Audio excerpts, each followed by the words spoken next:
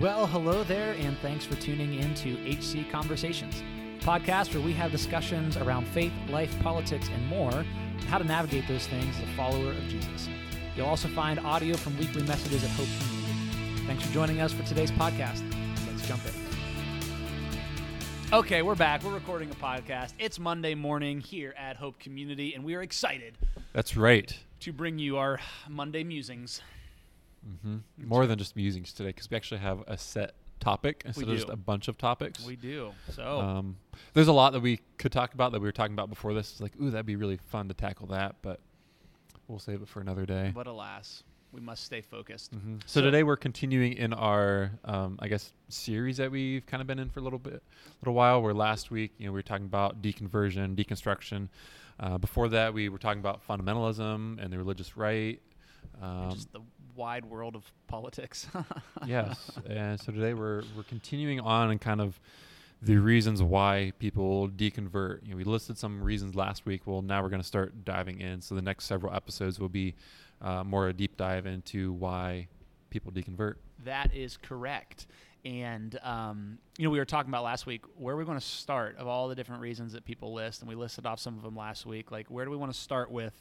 What do we want to tackle this week? Like, okay, one of the issues I have with Christianity is, and we decided, hey, we should probably start with the Bible itself, because a lot of the things that we'll talk about in the coming weeks, whether that be science, hell, pain and suffering, on, like, if we don't lay a proper foundation for the Bible, it's really hard to talk about any of the other topics. And so today we want to address and tackle the Bible itself, the Bible. Yes, that's the book for me. That's the book for me. And it's those kind of attitudes towards the Bible that actually have caused a lot of problems. Mm-hmm. Just kind of a childlike version of the Bible, or it's God's instruction manual. The answer to all of life's questions are in there. No, they're not. They're really not. I've heard people do like a Bible. It stands for basic instructions before leaving Earth. That's terrible. That is terrible because it's corny. That. It's not that. It's bad theology. Like, that is just all really, really bad. What is God's word? God said it. That settles it. That settles it. What other just terrible kind of use of the Bible?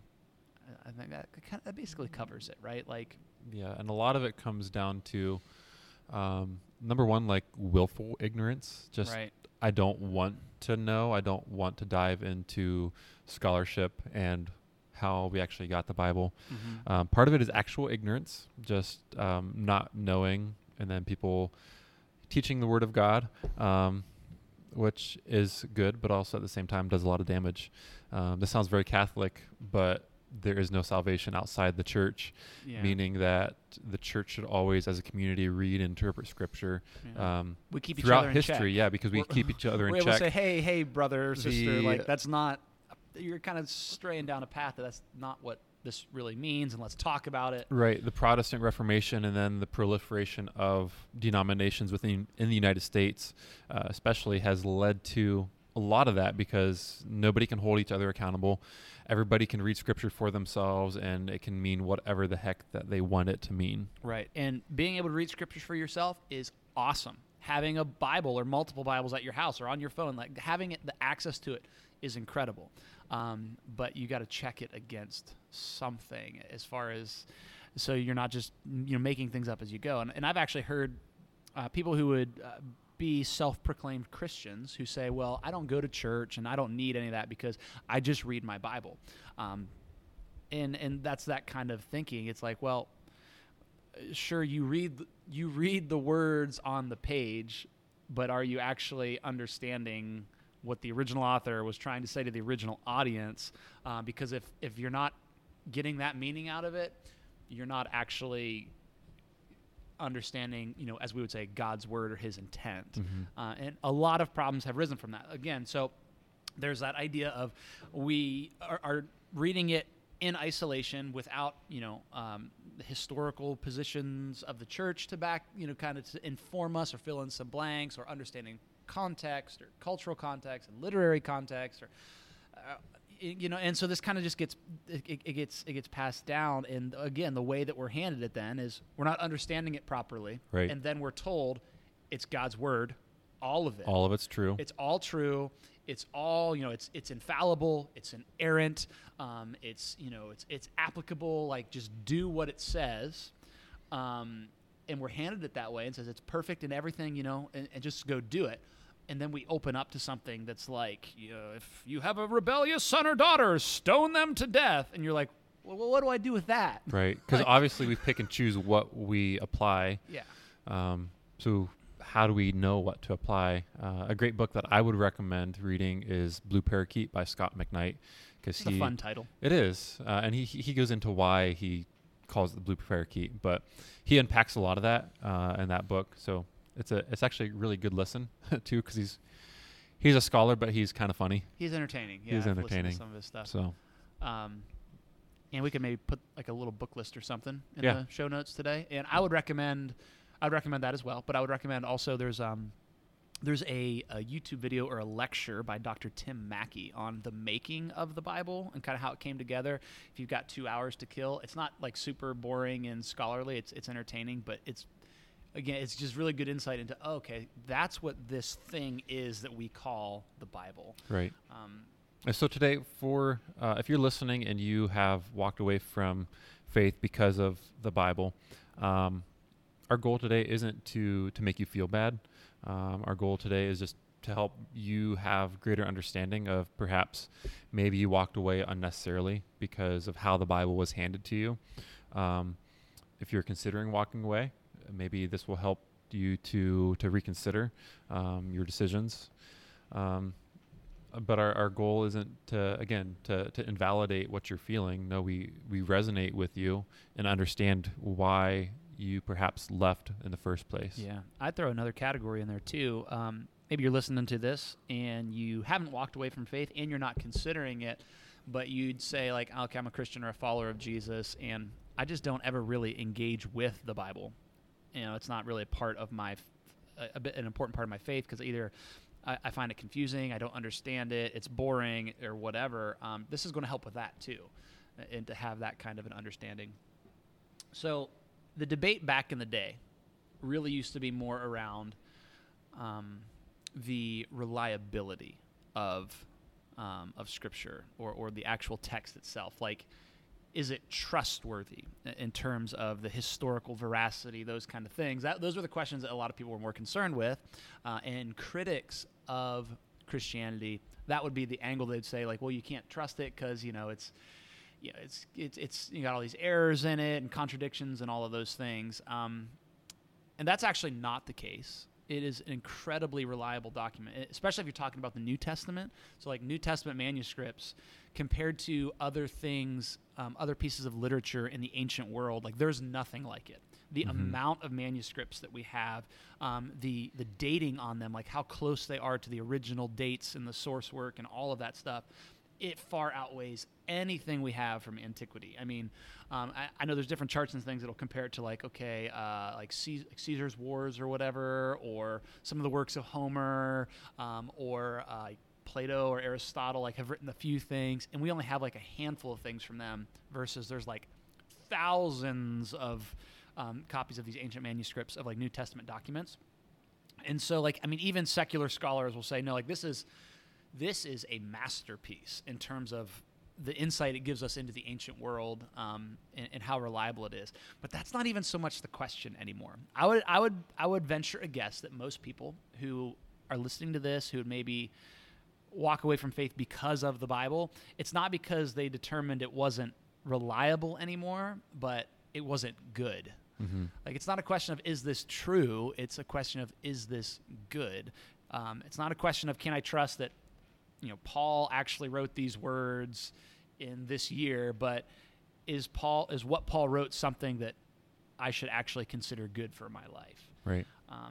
And that is where what we're going to talk about with the whole understanding of context and what the Bible's trying to do is vitally important, because whenever we misunderstand what the Bible is and what it's trying to do, it's really easy to be like, whoa, no, this is not good.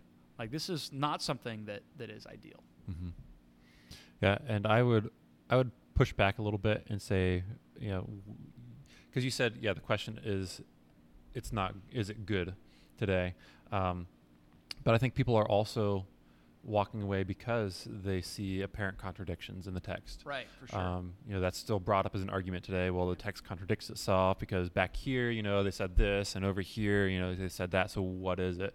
Yeah. Therefore, if this is true and that's true, we can't trust it at all, which really isn't a great argument, but it's one that's made nonetheless. Yeah. And a lot of times those contradictions or the seeming contradictions has to do with the fact that we don't understand what the writers were trying to do. That right. There's two different writers or multiple different writers, that they're telling a story a different way. We don't understand the context. Mm-hmm.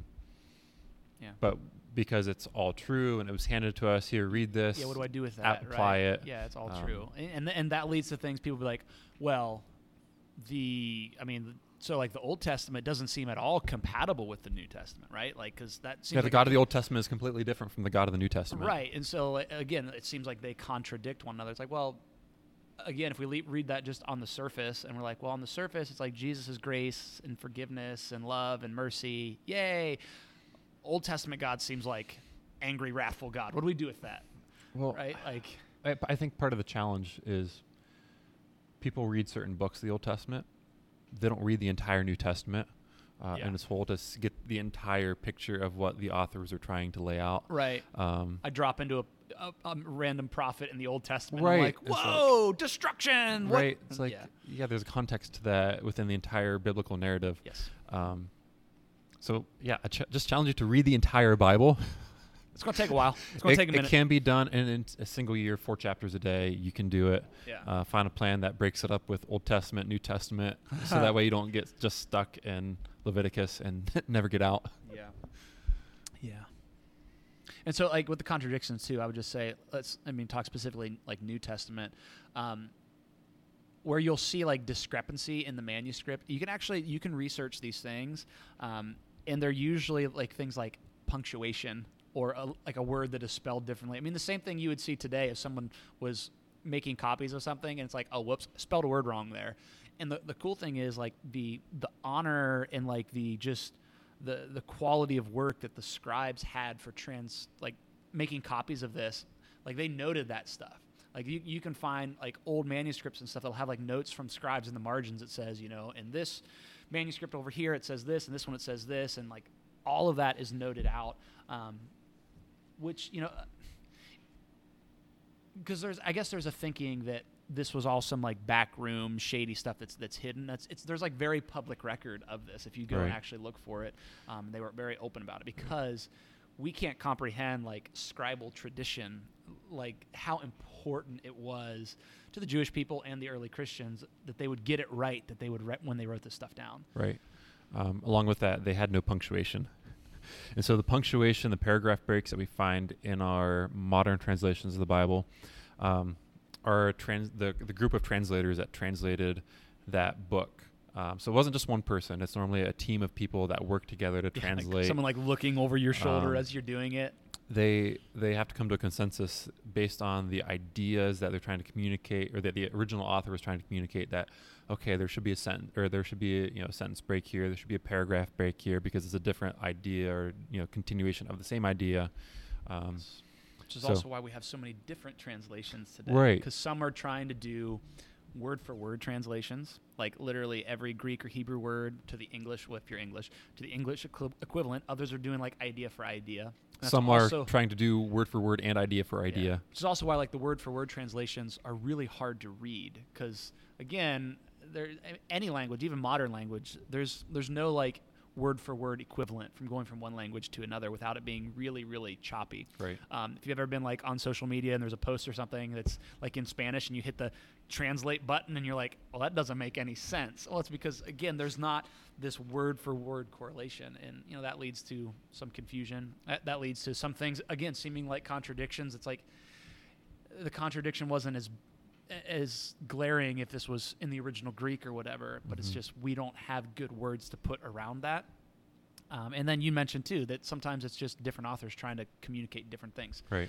Where you read just like the 4 different gospel accounts. It's like, wait, but over here it says this. And it's like, well, they're not contradicting each other. They're just saying it in a different way. It's like, right, because they all, I mean, the authors of the Gospels all wrote to different audiences. yes, And so they were telling the same story, but just in a different way. Just like, the example was given if, we were in, we had 20 people in the same room and we all had to write a story about a clock on the wall. We're all staring at the same clock, the same thing, same event, whatever, but we're all going to tell the story in a completely different manner. Does that make the clock any less real? Yeah. No. And we not only maybe we tell the story in a different manner, if we were to tell the story a bunch of different times to different groups of people, our own story would change. Right, we would add details to one group and leave details out for another group to fit our communication goal. Yeah, like what am I trying to accomplish here? And it's so crazy that when it comes to things like the Bible, we want to, and this is part of the issue, we want to dehumanize it and forget that there were actual human people who were responsible for writing these things down. Mm-hmm. So they had a communication goal. They had I'm trying to communicate this. I'm trying to talk to these people. I have my own life experiences or experiences with Jesus that I'm bringing to this. We want to turn them into just like ancient word processors, right? Mm-hmm. Like they're just like, that they're as if there is no human influence, but that the people are just God's, Microsoft Word.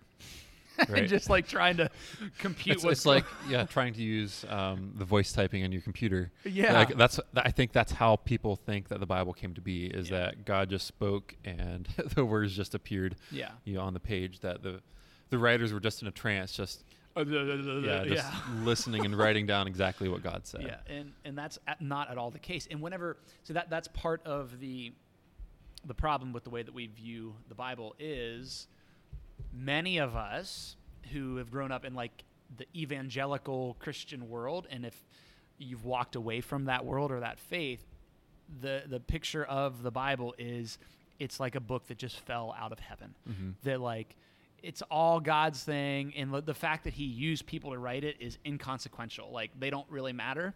Like you were saying, it's like they were zapped in some sort of Holy Spirit trance, and that they just wrote exactly word for word what God was telling them to write. And that just becomes problematic, because then it's like, well, wait, they're saying it differently. And if this is all words direct from God, then they should say it all exactly the same. Versus, oh no, yes, this is God inspired. It's what he's wanting to communicate, but he's giving people the freedom to shape it and to craft it. It just gives us a better way of viewing it. In that video, Tim Mackey talks about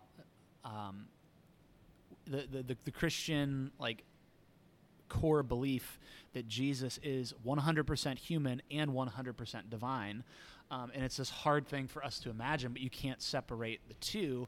And like he said, like the Bible's the same way. It is a divine work, but it is also at the same time a human work, and we do ourselves great damage when we just want to be like, nope, this is just God's word, God's word, God's word, God's word. It's like, yes, but it's God's word through people. Right.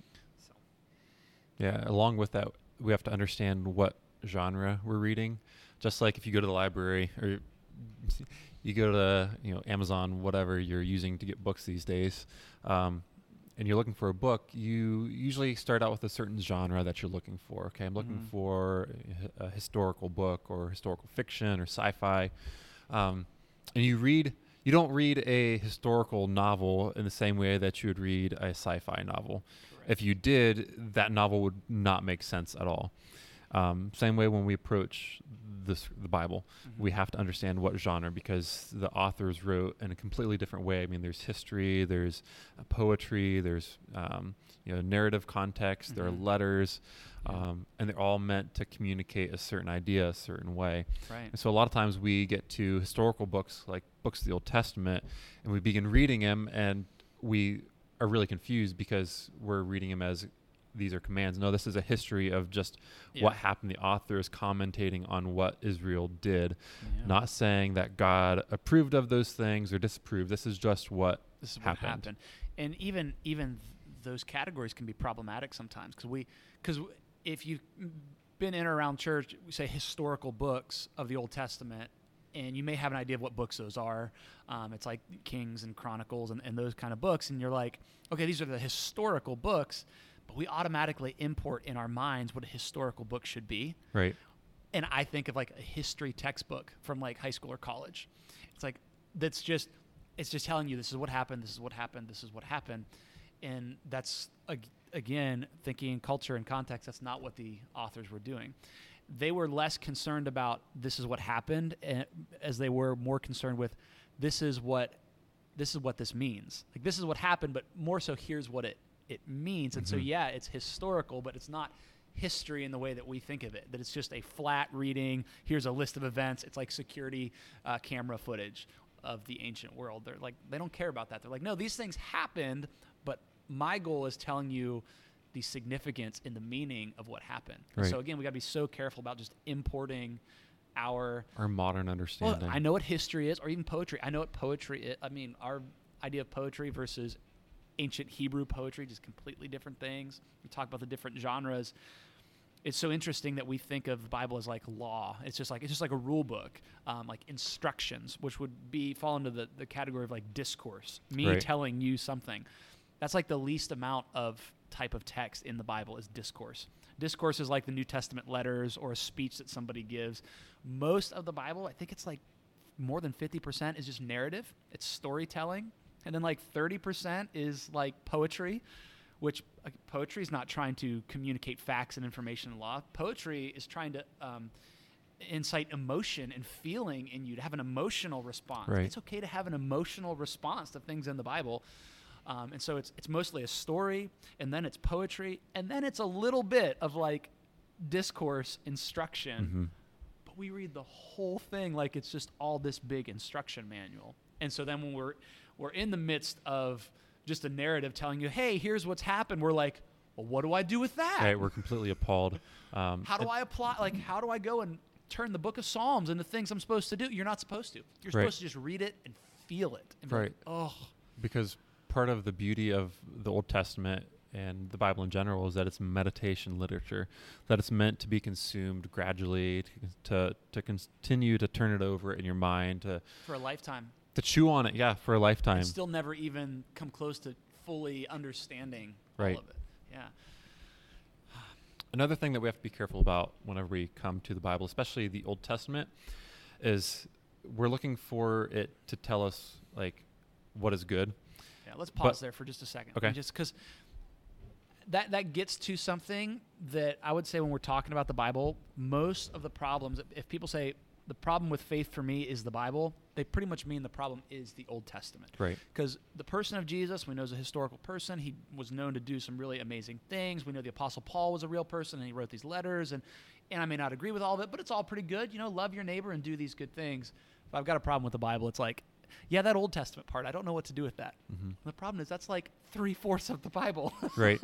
So we shouldn't just throw away the Old Testament. Right, because it's like, well, I'll It's just stick to important the new parts, because yeah. we believe the Bible is a unified story that leads to Jesus. Thank you, Bible Project. And we hold to that.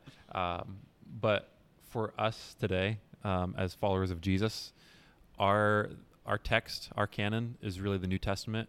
That's where we should focus. But we can't understand the New Testament without understanding the Old Testament as well. Yeah. But our emphasis is on the New Testament, on carrying out those laws. You know, the two greatest commands: love the Lord your God with all your heart, soul, mind, and strength, and to love your neighbor as yourself. It's like that gives the shape to what following Jesus is, but then it's like the Old Testament then fills it in. It fills in all the blanks and gives you all this beautiful detail, and like the light bulbs go off. Oh, when Jesus said that, he was talking about this other thing. What? Right. Yeah. And so, again, not reading it the right way, especially when it relates to the Old Testament, is where so many of these problems come in. It's where I open up Genesis and I'm like, okay, so I'm supposed to believe that the earth is only 6,000 years old and God created all this in one day because, well, that's what the first chapter or 2 of Genesis says. Actually, it doesn't. It doesn't say 6,000 years. Well, I know. Well, okay, when I read a little further and I read something into the text through all these genealogies, then I get 6,000-ish years.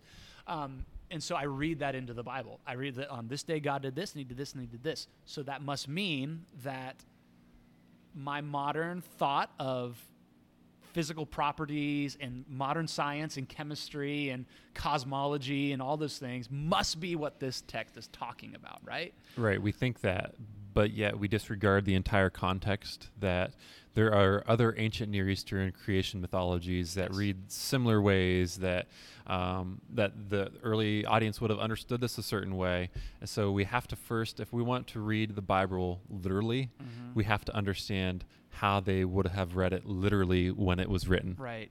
Or you move on then to like something like Noah's flood. And like, well, it says that the whole earth was covered in water, and my understanding of that was, the whole earth covered in water. So that must be, the Bible says it. Right. That settles it. But then it's like, but yeah, there's no but then people come with, there's no archaeological evidence for that. So how do you? But I don't know. The Bible says it, and that settles it. And so then, but what do you do with the other like flood narratives of the ancient Near East? Exactly. And like, you ask a question that covered the whole earth. Well, how big was the whole earth in the biblical author's mind? Because again, this is a human who's writing this, being inspired by God. We don't want to address that. And so what we do is, well, if my options are, I take a worldwide, like the Bible says it, that settles it. If not, like I guess I got to walk away from the faith, because it's this whole big package deal when that is a false dichotomy of I have to take this view of it. It's like, well, if we back up and we actually look at, again, the culture, the context, the other cultures in the ancient Near East, that's how you refer to the ancient Israel and their neighbors at the time, and what they're doing and the language that's being used, there's a lot more nuance and again, the difference, and this is kind of getting into the weeds of what the authors of Scripture, especially the Old Testament, are trying to communicate is not, here's a list of events that happened. Rather, they're trying to communicate, here's the significance, here's the meaning of these events. And so as moderners, as modern Western people, we want to read something like the flood narrative as, well, this is a narrative just telling me exactly what happened. The author is more concerned with telling you the significance of what happened. Right. And so the flood narrative actually is trying to get you to see an undoing of creation. When God created, it was about him ordering the cosmos and bringing beauty and flourishing so that humanity could flourish. And the way that the waters represent chaos, and he parts the waters and makes them recede, and it's all wonderful. Well, then the flood narrative comes along, and it's basically God saying, okay, if you don't want my order, if you would rather have chaos, I'll bring the waters back, which were a symbol of chaos. Right. And there's all these different layers, and we're just like, so was there actually a flood or not? Right. Right. And we think it's a great story for children and for nurseries, and it's not at all. Not, Everybody right? dies. Everybody There's dies. death and destruction. Do not do your nursery in that theme. And here you go. Here's the universal language of ancient cultures of everything was utterly destroyed. Right. Was it? Because there's other ancient Near Eastern cultures that have flood narratives, and if everybody was destroyed other than Noah and his family, who wrote about it? Right. Like and so again, like that's not to like try to undermine your faith, but just to understand these authors are not, they're not focused on trying to answer, like to fill in your blanks of here's exactly every event that happened, but rather something happened, here's what it means. Right. And then we get into the conquest of Israel. And a great book that I would recommend is by John Walton, The Lost World of the Israelite Conquest. I would recommend any of Dr. John Walton's Lost World series, because we start talking about creation, the flood, the conquest. It's incredible. He didn't set out to actually make a series. That happened on accident. He just and kept I writing hope books. that he continues to write series of books on the Lost World, because they're so good. He did not write Jurassic Park, though. That's a different Lost World. No, he did not. But in the book, he unpacks the conquest, and in light of the historical cultural context that completely utterly destroyed doesn't mean what we think it means in our modern context. That the terms for warfare were completely different back then than what our terms of warfare are. That our definition of good and their definition of good back then was completely different. Yes. The Bible isn't interested in telling us what is good and what is bad. The whole point is to tell us that God is good. Yeah. Again, understanding it in the big story. God is good, and he wants to share that goodness with humanity, and he's doing something. And it's like, okay, so that's the point. And something like the conquest plays into that. It's not condoning and saying, go kill all these people. Right, because we turn the page and we learn that Israel did not kill all those people Right. because now those inhabitants came back and they are were like completely and wreaking utterly havoc. destroyed. Next page, like, wait, I thought they were completely and utterly Right. destroyed. I mean, I guess to kind of sum up what he says is basically that completely, utterly destroyed doesn't mean what we think, that it's more to render useless. Right. So do whatever you can to make them useless, to make their fields so they don't produce food, basically destroy their economy, things like that. Yeah. And so, and again, you can have a question about, well, why would that happen? And is that a good thing? And that's all within the context of the bigger story that's being told. But this is it's just another example of highlighting this flat surface level reading of the Bible is problematic. It's problematic because, again, maybe you're listening to this and some of these things, it's creation, it's the flood, it's the conquest, and it's seeming like, well, is God condoning the killing of all these people? And those are the problems that maybe you've had with Scripture. Or if you're just a follower of Jesus and you're trying to read this and understand this and it's not seeming to make sense, like to frame this in a proper light of understanding the big narrative, looking at what kind of literature I'm reading here and how does this fit into the bigger story, and ultimately what it's what God is doing in history to point to the person of Jesus. Like the minute that we step away from any of that and just try to like go with the Bible says it and that settles it approach, like so many problems. Right. Again, because if you're still a person of faith, it gives you a warped view of faith and allows you to do things with your faith and to other people in the name of your faith that like God would be disgusted by. But then if you've walked away from faith, it's so often because of this view of the Bible that we were given. Right. That it is, you just take it at face value. It is what it is. And so the minute that like something doesn't seem compatible with what we think the nature of God or Jesus is, like this, how could this God do this? Or the minute someone comes along and says, yeah, but science says this, or archaeology has disproved that, and you're like, well, I don't know what to do now. Right. I mean, whenever we come up with those obstacles, the better question to ask isn't, is this true? Is my understanding of the Bible, is that accurate? Yeah. Is that what the author is trying to tell me? Because archaeology says this or science says this. So maybe my interpretation is not correct. Right. And I know you might be feeling a little bit overwhelmed right now with, I've got to find out what the genre is, and I've got to do all this work. And there is a lot of work to do to understand the Bible. But one of the easiest places to start is to just get a good study Bible that has footnotes, that has intros to the chapters. Yeah. Start there. Maybe you want to go a little bit deeper, get a commentary. Get a commentary from the library, because not too many people own commentary sets anymore. And I have expensive. I have a commentary set for the New Testament, but the Old Testament was too expensive. Yeah, they're crazy expensive, and they take up an entire bookshelf. Right. I mean, but they're worth it. Yeah. So check that out. Also check out the Bible Project. Mm-hmm. Spend some time on their website. Mm-hmm. Go through their How to Read the Bible series. It's good. an excellent video series that kind of distill some of these ideas that we've been talking about. Spend some time listening to their podcast where they expand some of the ideas that they put into the videos. Yes. Yeah. Yeah, I would echo all of those things that Paul just said. That's Christianese for saying I agree. Mm-hmm. And yeah, I don't think I have anything to add to that. I guess I would also just add is, again, keeping whenever you approach Scripture, if you're feeling overwhelmed right now, yes, get those tools, but understand that this is a lifelong process. And so you're not going to get everything on the first time through it, right? You're not supposed to. You're not supposed to. Because the minute that we get to the point that says, I completely understand this text, so now I don't need to dig any deeper. So now every time that I read it, I just go, oh, I already know what that means. Just move on. Right. And it doesn't work on me anymore. It doesn't change me anymore. We're meant to just continually read it and go, oh my gosh, I'm seeing something new that I've not seen before. Right. And the beauty of Scripture, especially today, whenever everybody's talking about, oh, I'm just so busy. I don't have time for that. And everybody's bemoaning the use of technology. Mm-hmm. Is that Scripture forces us to slow down. Yeah. To slow down as we read it, as we mull over the text. It forces us to work for something. It's something that doesn't come easy. Like we want everything to just come easy, but it just feels cheap when things come easy, right? Mm-hmm. You gotta work for it, but the reward is is awesome. Right. So we're encouraging you to not take the cheap view of the Bible says that settles it. Yep. But to actually start to dig in, to do a little bit of work. If you walked away from the faith because of the Bible, I'd encourage you to maybe reconsider that. Maybe what you were taught about the Bible, maybe what you believe about the Bible, maybe that's not correct. Yeah.